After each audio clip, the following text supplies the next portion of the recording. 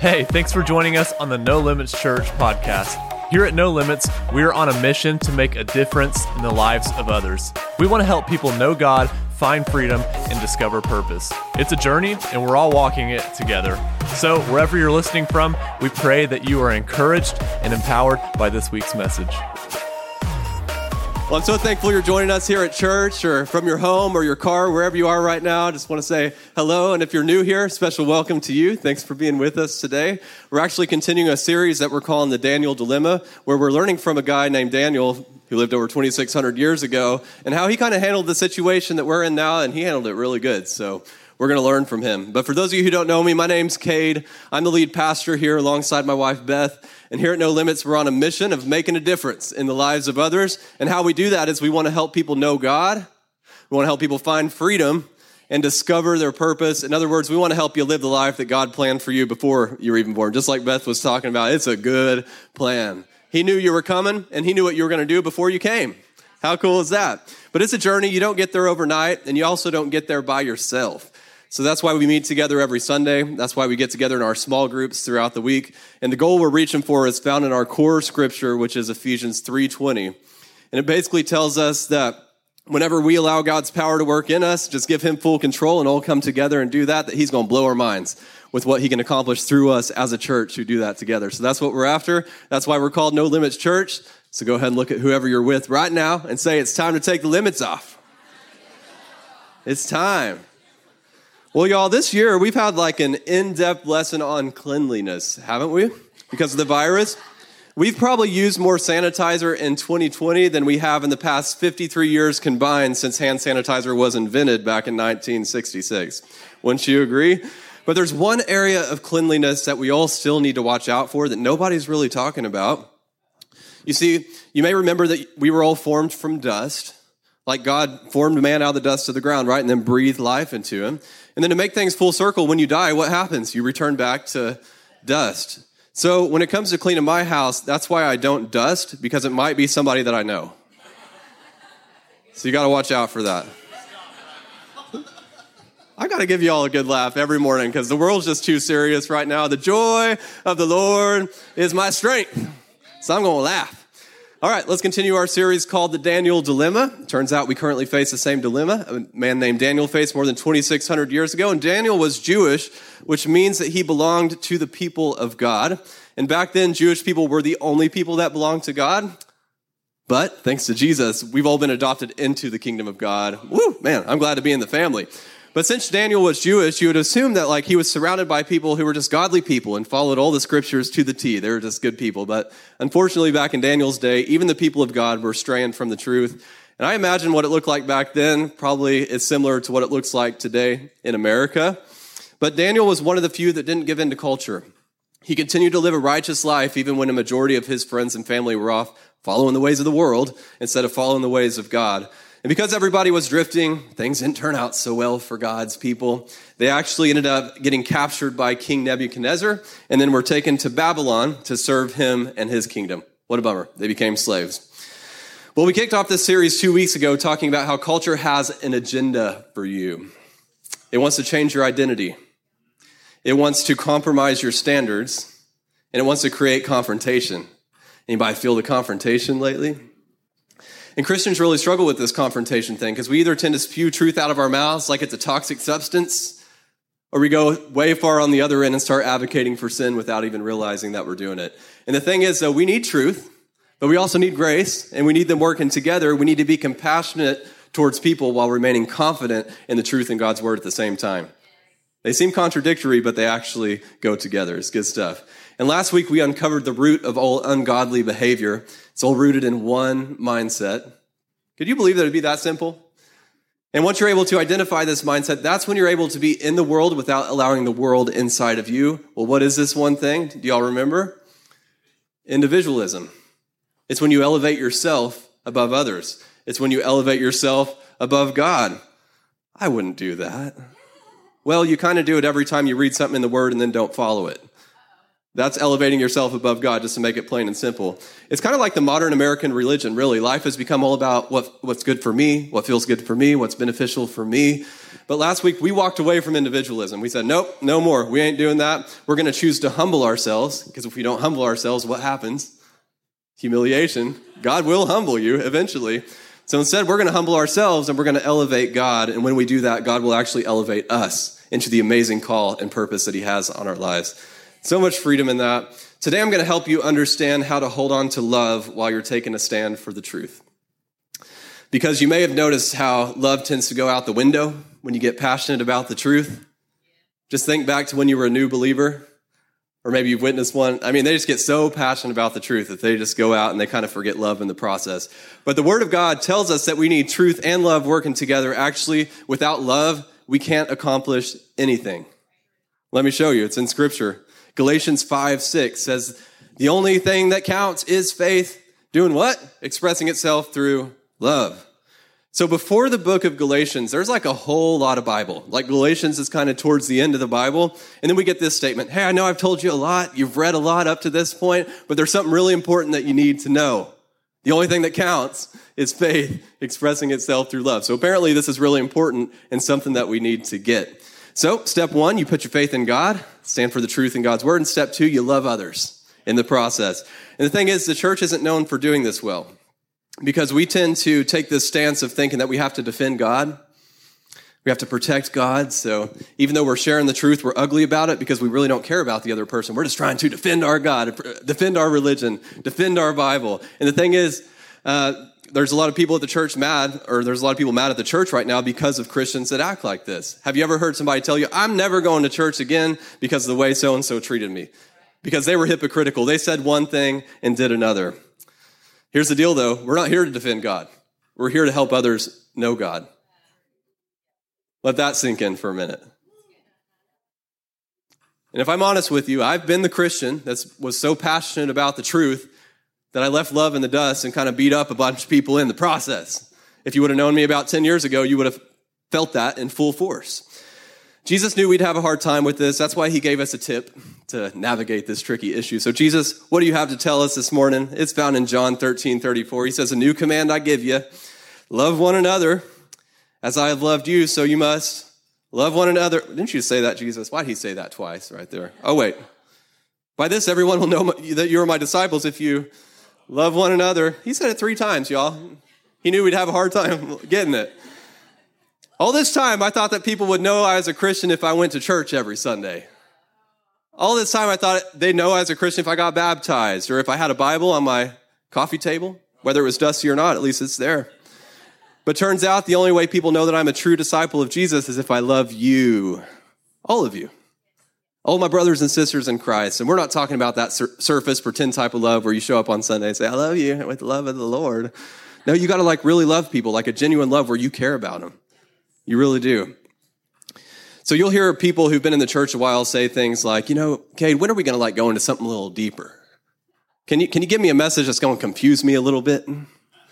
That's really what they're saying right there, right? I want to have to think through this. Well, I hate to break it to you, but this is pretty much as deep as it gets. Love the people that annoy you. Love your neighbor that always has a lawn that looks better than yours. Love the people who do things that you don't agree with. Love the people that vote for the presidential candidate that you don't think should be the president. Did that just come out?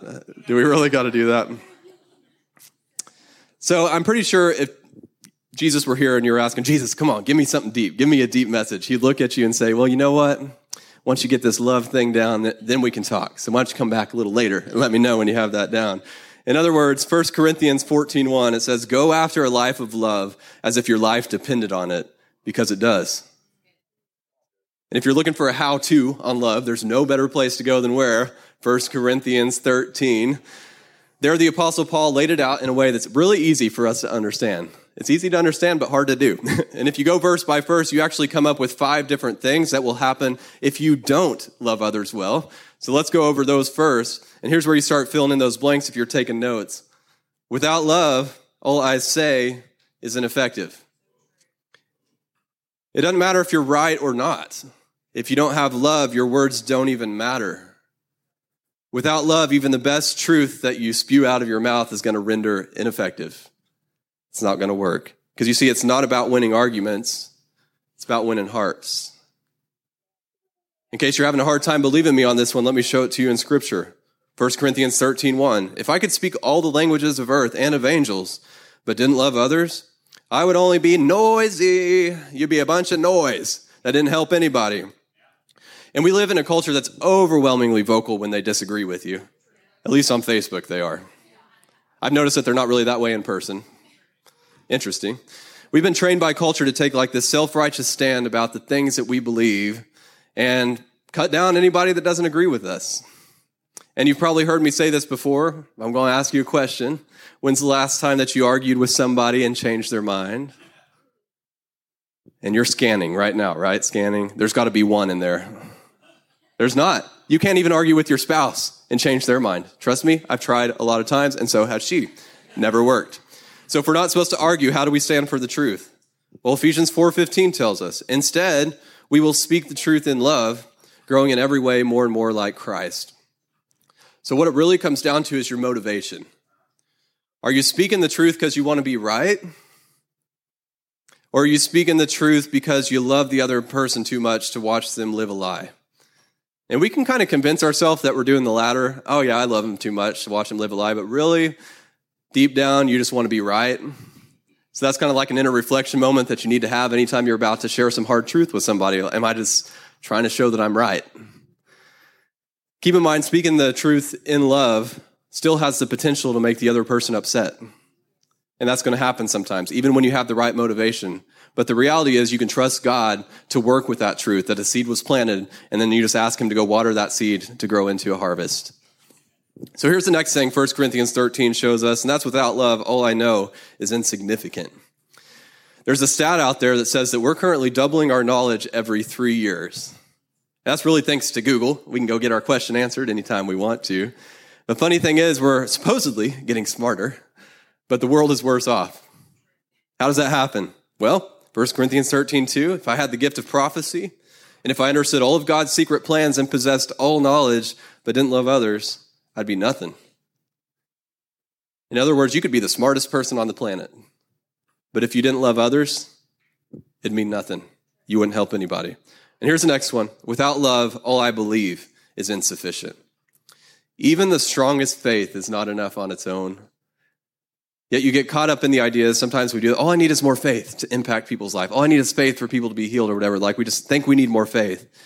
But in 1 Corinthians 13:2, it says, if I had such faith that I could move mountains but didn't love others, I'd be nothing. If you had faith that could literally move a mountain, I'd be impressed. I'd be like, wow, can you move the Colorado mountains to my backyard? Let's go ahead and do that right now. But if you didn't love others in the process, God would not be impressed with that at all.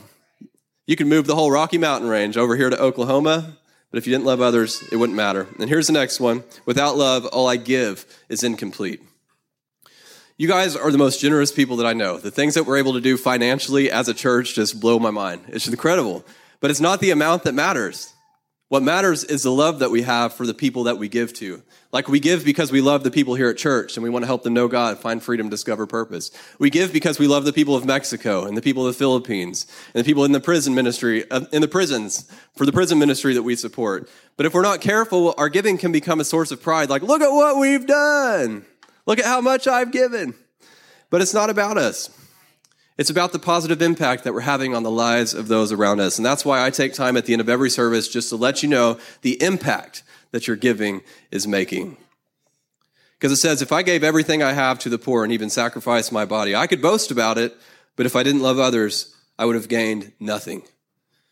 In the same scripture, you also see the last conclusion we can come to about what happens when we don't love well, where it says, if I sacrificed my body, if I gave all my time, if I worked really hard, but without love, all I accomplish is inadequate.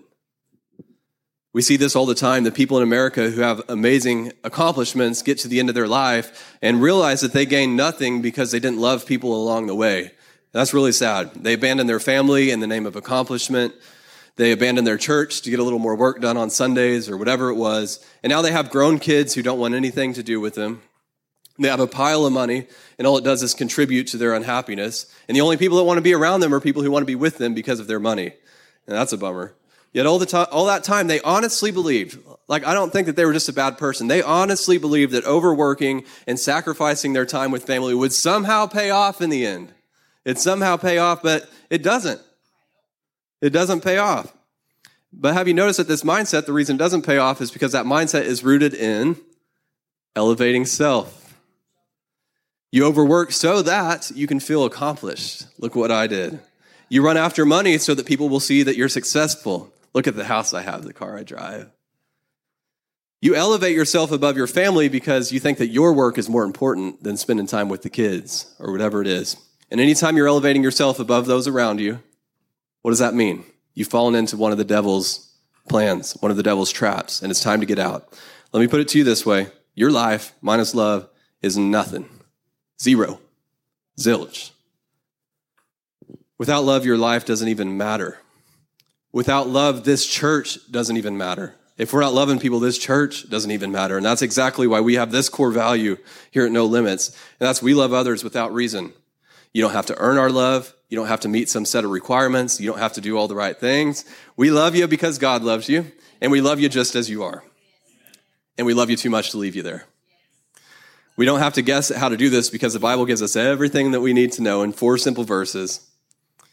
1 Corinthians 13, you guys probably heard this before. Love is patient and kind. And we'll just do a wrap right there because we all need to go home and work on it, right?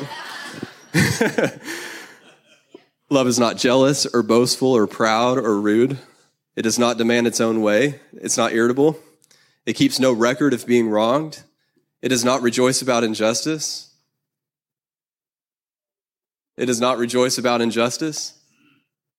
There's an easy way right there to figure out when politicians are lying to you. Because there's some of them out there that are rejoicing about a mom taking the life of her child, but telling you that they love you because they're giving you the choice.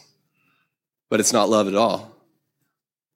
Love does not rejoice about injustice, but rejoices whenever the truth wins out.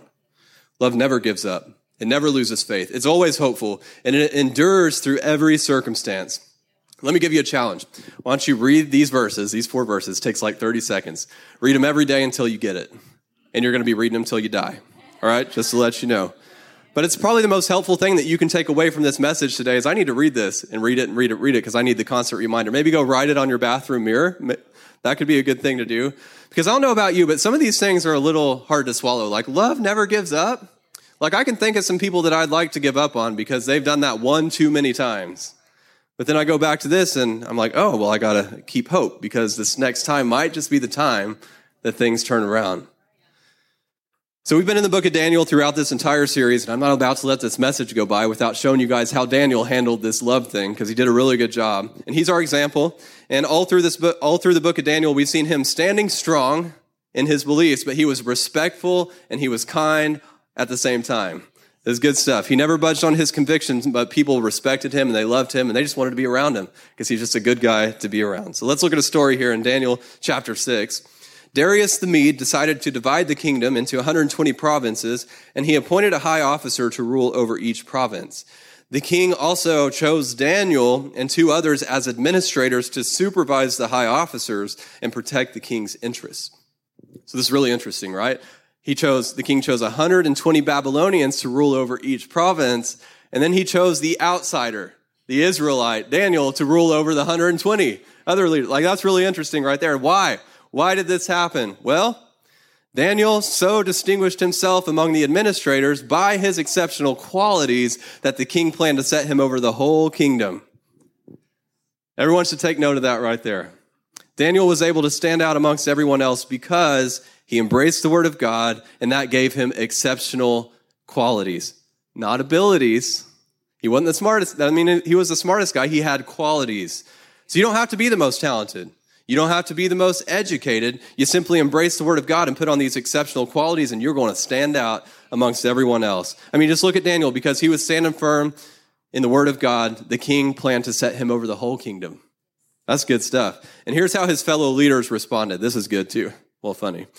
Then the other administrators and high officers began searching for some fault in the way Daniel was handling government affairs. Of course they did.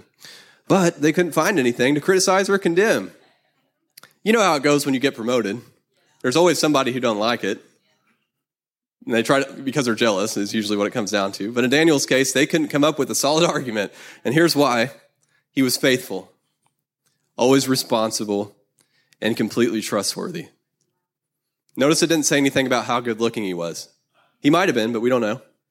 Or how many degrees that he had on the wall. Or how much money he had. Nope, he had character. And I don't know about you, but this is good news for me because I don't have fancy degrees to put on my wall. I don't have millions of dollars. And I don't even have big muscles to attract people, masses of people to the church. But hey, I can choose to have character every day of my life. It's a choice.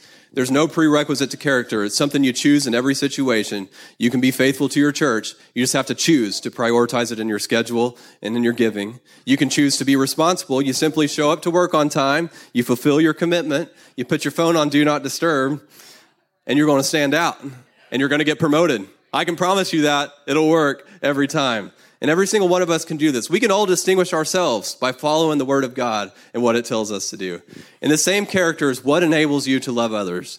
So let's make this practical. Here's 3 things that you can do to love others well. First one is you got to serve them. And this is really easy. You take 1 minute each day, just kind of look around, find a need, and fulfill it.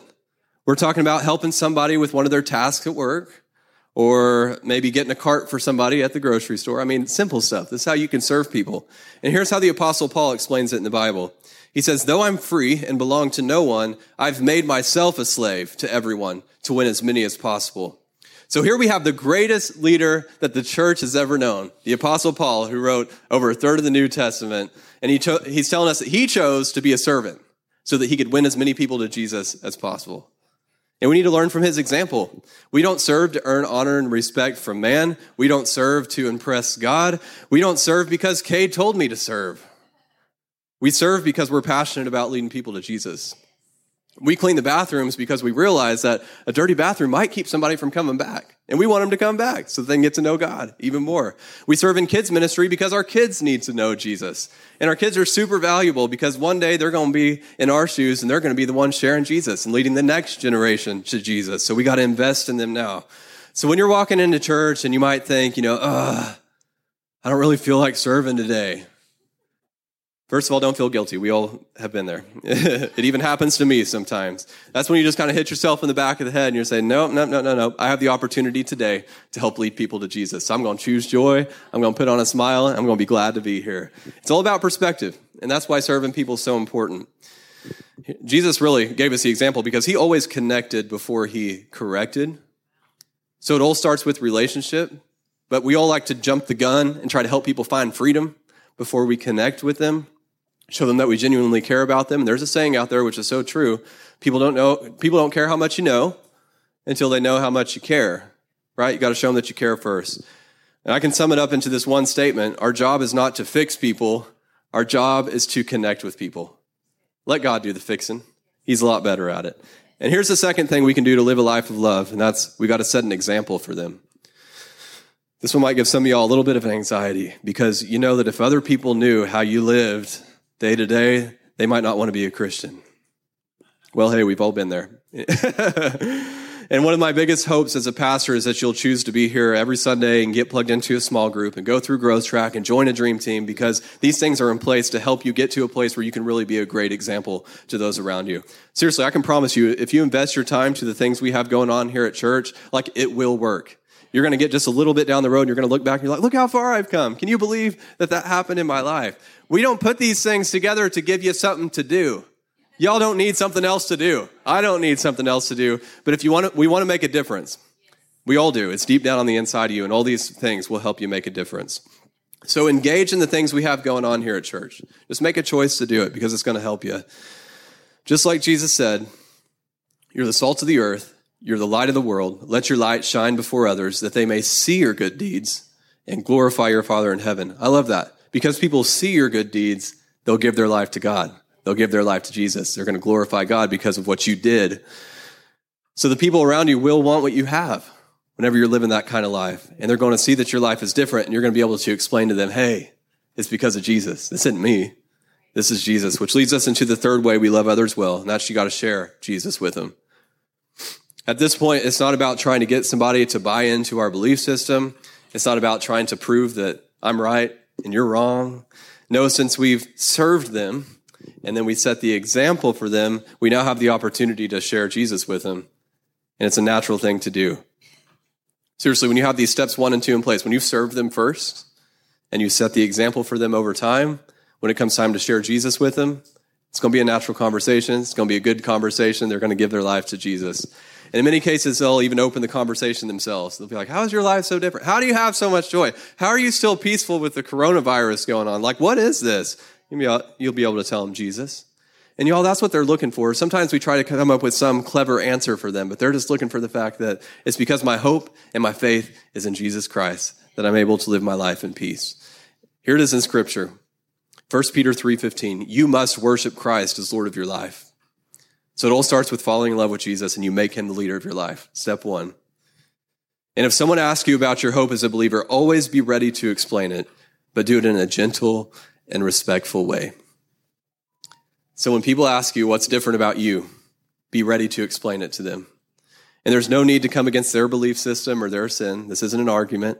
Just share your story. You don't have to have all the right words. You don't have to have all the right scriptures. You just say, hey, here's what Jesus did in my life, and trust God to work through that. It goes on to say this, keep your conscience clear. Then if people speak against you, they'll be ashamed when they see what a good life you live because you belong to Christ. So in other words, live your life in a way that reflects Jesus. Stand firm in the word of God and don't bow down to culture. And when you do this, even the people that come against you, even the people that reject your invitation for Jesus, later on they're going to be ashamed because they're going to look at you and see what a great life that you lived. I mean, that's good stuff. But you may be sitting there right now thinking like, that's the problem. I don't act right. How do I fix it? I feel stuck. Well, let me explain this to you guys. I need you to get it. If you try really hard to act better, you try really, really hard, you're not going to get there. You're going to make a little progress, and then you'll take 2 steps back, and a little progress and 2 steps back. But when you grab a hold of the love God has for you, that's when you gain capacity to treat others well, to love others well. You see, 1 John 4:19 says, we love each other because he loved us first. And this literally means you have to first receive the love of God for yourself before you can ever love others. This message wasn't to give you things to go out to do to try to get better. This message was actually to draw you closer to Jesus, because that's what we all need. Everything we do here at No Limits, Sundays, small groups, Growth Track, Dream Team, is to draw you closer to Jesus, because when you experience his love, you gain capacity to love others. It just kind of explodes. You're like, where did that come from? I didn't know I could love people so well. Well, you really can't. It's Jesus in you, Holy Spirit. You see, Romans 5:8 says that God showed his great love for us by sending Christ to die for us while we were still sinners. God didn't just tell you that he loved you. He showed you that he loves you by sending Jesus to die while we were still a hot mess. He didn't wait for you to get your life together. He's not waiting for you to get your life together. Like, he loves you anyway. And God made a way for you to experience his love even though you did nothing to deserve it. You can't deserve it. It's just a free gift. He loves you. Let me pray for you guys. Look, God, we need to experience your love in a great and mighty way. I ask that you just let your love flood this room, flood our hearts, flood those who are listening online right now. Just let your love touch them right now. Lord, every day of our lives, I ask that you put something around us that reminds us of your love. It reminds me a few weeks ago when Darla was talking about how just a hummingbird flying by reminded her of God's love. I mean, just those simple things. God, put those things in our lives. God, your love is so great. It never fails. It never wavers. It never lessens. It only grows as we come to understand it.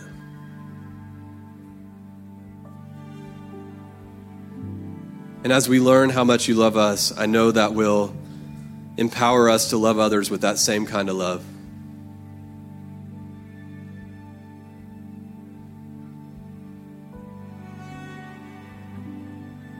Go ahead and keep your heads bowed, eyes closed. You may be sitting there right now with the realization that, I've never really received God's love. Like you've never experienced God's love and your heart's kind of crying out for it right now. Like, I need that. You may have even grown up as a Christian or grown up in church, went to church every Sunday, but it was only a duty. You went to church because you felt like you had to. But now you're ready to experience God's love in a deeper way than you ever have before. So if you're sitting there right now thinking, I need to take a step towards God's love, I need to receive his love, and I'm ready to commit my life to Jesus, all you got to do is simply make that decision in your heart. That's something that happens right in your heart. And it's really that simple. You make a decision right now to follow Jesus, and then in your own way, you just say something like, yes, Jesus, I'll follow you. I've been living my own way, but today I choose to follow you because I realize that your way is better. There's no secret prayer. There's nothing you have to do. You just make a decision to receive God's love. So God, we thank you for sending your son Jesus, and we receive that today. We thank you for your sacrifice, Jesus, and what you did on the cross to save us from our sins, to save us from our mess, to deliver us from all unrighteousness. Jesus, you did that even when you didn't even know if we were going to say yes or not. Even though you didn't know if we were going to receive it or not, you just did it anyway because you loved us that much. But today we receive it. We want you in our lives. We want your way. And we thank you for your great sacrifice. We thank you that you rose again on the third day. And now you're reigning and ruling in heaven. You're going to come back and get us. It's going to be a good day. We look forward to the day of your return. We know you're coming. And we're just grateful to be here on the earth, that you placed us right here in this time on purpose, for a purpose, and we're going to live out that purpose. We're going to bring as many people to heaven with us as we can. God, empower us, equip us, fill us with your Holy Spirit, give us boldness, give us courage, show us exactly what you need us to do. Get us in the right job, in the right place, at the right time. God, we want your direction. We want your wisdom operating in our lives. And we trust you, regardless of what's going on in the world, regardless of who is elected as president. We trust you. We trust you that you are King of Kings, you are Lord of Lords. Your kingdom will reign eternal. We've already won. But we do lift our nation up to you. You've called this nation to be a light to the world. And we're not going to sit by and give it up. We're going to stand up and fight this spiritual battle that's going on in our nation. And Lord, we fight that through prayer, through prayers of faith. So we come to you in faith right now and ask that you give our president wisdom in the decisions that he makes, that you give him a refreshing, that you fill him with your Holy Spirit. And Lord, I ask that your peace just floods across this land. Everybody is so worried about so many different things, but what we need is your peace. And I ask that your people rise up and take their place of leadership, take their place of influence, that they possess their area of the land that you've called them to possess, so that we can turn this nation around. I know that it doesn't take everybody to do it. You just need a few people to stand up and say, yes, God, I'll do it. I got the courage. I'll do what you've called me to do. So I thank you that you're calling people up all across this nation to do just that. And God, I ask that you equip them with resources, that you put people around them to support them in what they're doing, that you call people into places of leadership in education and in entertainment and in the government. God, that your people flood all these areas of our nation that have influence, because your people need to be leading those areas. Lord, forgive us. We repent for not being in those areas, for bowing out of those areas and kind of like hiding in the church. We repent of that, God, and we're going to get out into those areas of influence because you need us there. You've called us there. So we just thank you for the business leaders that you're raising up right now to bring a tremendous amount of resources into your kingdom. We thank you for the people of God that are being called into government to go in there and flip that thing around. We thank you for the people of God who are being called into the entertainment industry to go get that cleaned up. We thank you for the people of God who are being called into education to bring God back into the school system, back into kids' lives. We thank you that the people of God are rising up with courage and strength to do what you've called them to do. God, we receive it. We submit to your will, your way, and we acknowledge that your way is better. We lift you high. We elevate you today. We humble ourselves. That's like one of the only things that you ask us to do by ourselves is humble ourselves. And we can do it. So we humble ourselves today in the mighty name of Jesus. Everybody said, amen. Amen. Woo, good stuff. Y'all don't ever discount the power of prayer. The prayers of the righteous produce wonderful results. They work. All right, if you gave your life to Jesus today, that is so awesome. There's a journey that's ahead of you, and we want to support you along that journey. We don't want you to have to do it by yourself, but we can't support you if we don't know, so we set up an easy way for you to tell us. You simply text the word Jesus to 918-373-9883. We're not going to bug you. We're not going to spam you. We seriously just want to help you with your next steps with Jesus. So we want to be there for you, so go ahead and send that text. We talked a bit ago about how our giving is incomplete if we don't combine it with love. And I know I was just preaching to the choir because you guys are the most loving church, the most generous church that I've ever known. Like, seriously, it's so awesome. I love to see that the fruit of that working in our church. If y'all ever want to see a biblical principle working, just look at what happened. Even through the coronavirus, God provided in abundance for this church, and we were able to do amazing things for those around us. And when we bring our resources together, like, it enables us to impact lives in our church and in Mexico and the Philippines and in the prison ministries, the Pregnancy Resource Center, and all the ministries that we support. So if you're ready to give today and you're giving by cash or check, you can raise your hand. One of our ushers will bring you an offering envelope, or you can give today or any time that you want to online. And how you do that is you open the browser on your phone, your tablet, your computer. On that little address bar, you type in nolimits.fyi, kind of like nolimits.com, so don't let that confuse you. Nolimits.fyi, and then there will be a giving button there. You tap that, it gets you where you need to go. Thank you so much for joining us, and a special thanks to those that give in to our ministry.